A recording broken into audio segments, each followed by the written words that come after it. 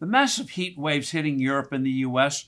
are leading to cries that we must hasten the transition from oil, gas, and coal to energy alternatives. Figuratively, we should all cool off.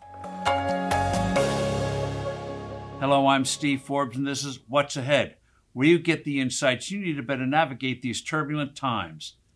The unbelievable heat waves we're experiencing here and in Europe have policymakers crying we must throw caution to the winds and go all out to replace fossil fuels with so-called renewable sources of energy. Action is required, but on a practical, scientific basis. First, a bit of context.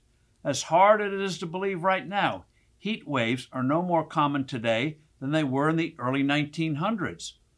Moreover, thanks to better, more timely warnings, better building structures, and better transportation systems and better treatments, the number of deaths from weather-related catastrophes such as floods have declined almost 99% over the past 100 years.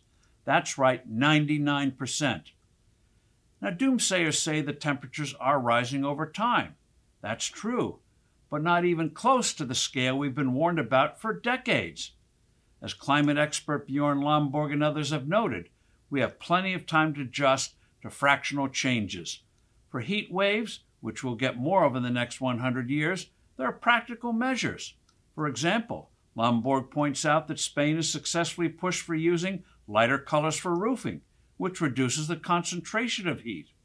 Of course, the best antidote is air conditioning. We have plenty of air conditioners here, but they barely exist in Britain and elsewhere.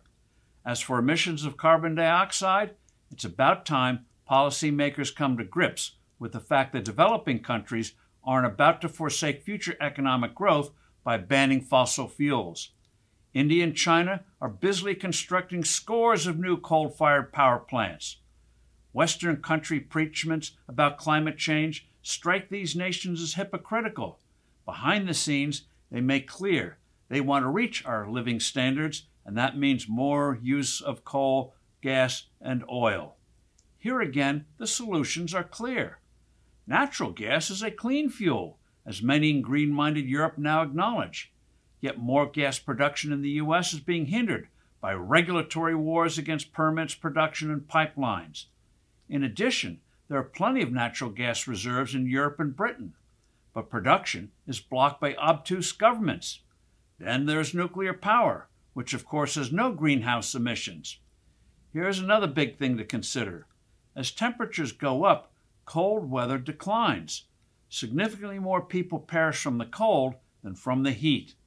The number of deaths from cold weather have declined at almost 3 times the increase in the number of those who have died from high temperatures. The problems are real, but so are the solutions. I'm Steve Forbes. Thanks for listening. Do send in your comments and suggestions, and I look forward to being with you soon again.